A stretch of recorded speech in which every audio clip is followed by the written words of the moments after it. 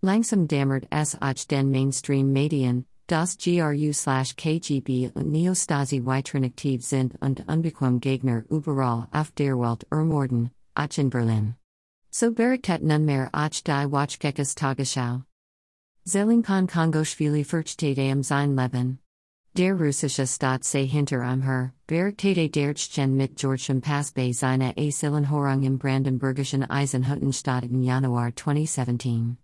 Mehrere Mordenschlag habe es in den vergangenen Jahren auf ihn gebeten, so der ehemalige Rebellenkommandeur. Sei ein gesunder Mann, im Kaukasus und darüber hinaus. Was den befürcht, wenn nach Russland zurückkehren musst, baute der Mitarbeiter des Bundesamts für Migration und Flüchtling, BAMF, von an Bissen. Kongoschwilis Antwort, die russischen Organ werden einen Mord inszenieren.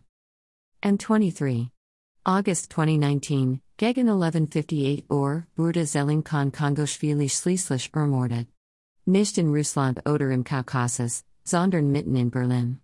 Im kleinen Tiergarten im Ortsteil Moabit war der 40-Jährige gerade auf dem Weg zum Freitagsgebet in der Moschee, als sich ein Mann auf einem Fahrrad hört und aus kurzer Distanz mit einer Pistole samt Schalldämpfer in den Kopf schoss.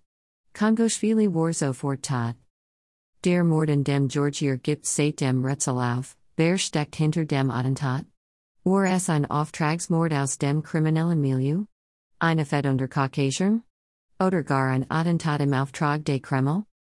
Der Mummisliche Todesschütze hatte nach der Tat versucht mit einem E-Roller zu fliehen, war jedoch festgenommen worden. Es ist ein stämmiger Mann mit Schnauzbart und auffälligen Tätowierungen. Laut Pass handelt es sich den russischen Staatsbürger Vadim Sokolov. Sitzt in Berlin in Untersuchungshaft und schweigt. Einmal soll Besuch von Diplomaten aus der russischen Botschaft bekommen haben, die ihn konsularisch betreuen. Die Ermittlungen in dem Fall führt das Berliner Landeskriminalamt, LKA. Der Vorwurf gegen den festgenommenen Tatverdächtigen lautete bei Slang, Mord. Weil die Tat aber eine so große Brisanz birgt, lässt sich der Generalbundesanwalt seit Beginn über den Stand der Ermittlungen informieren. Und auch das Bundeskriminalamt, BKA, ist beteiligt.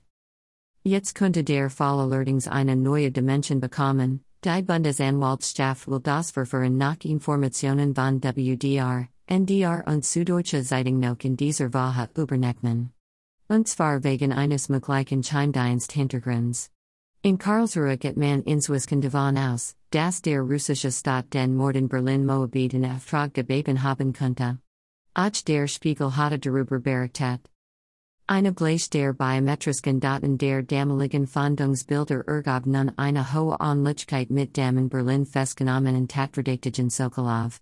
Auffällig war allerdings, Russland hatte die internationale Fahndung nach Vadim K. Im Jahr 2015 ganz plötzlich eingestellt.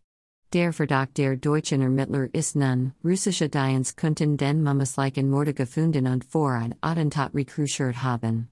Und schufen daraufhin die Falschidentität Sokolov. In Geheimdienstkreisen ist man sich sicher, es war Putins langer Arm in Berlin.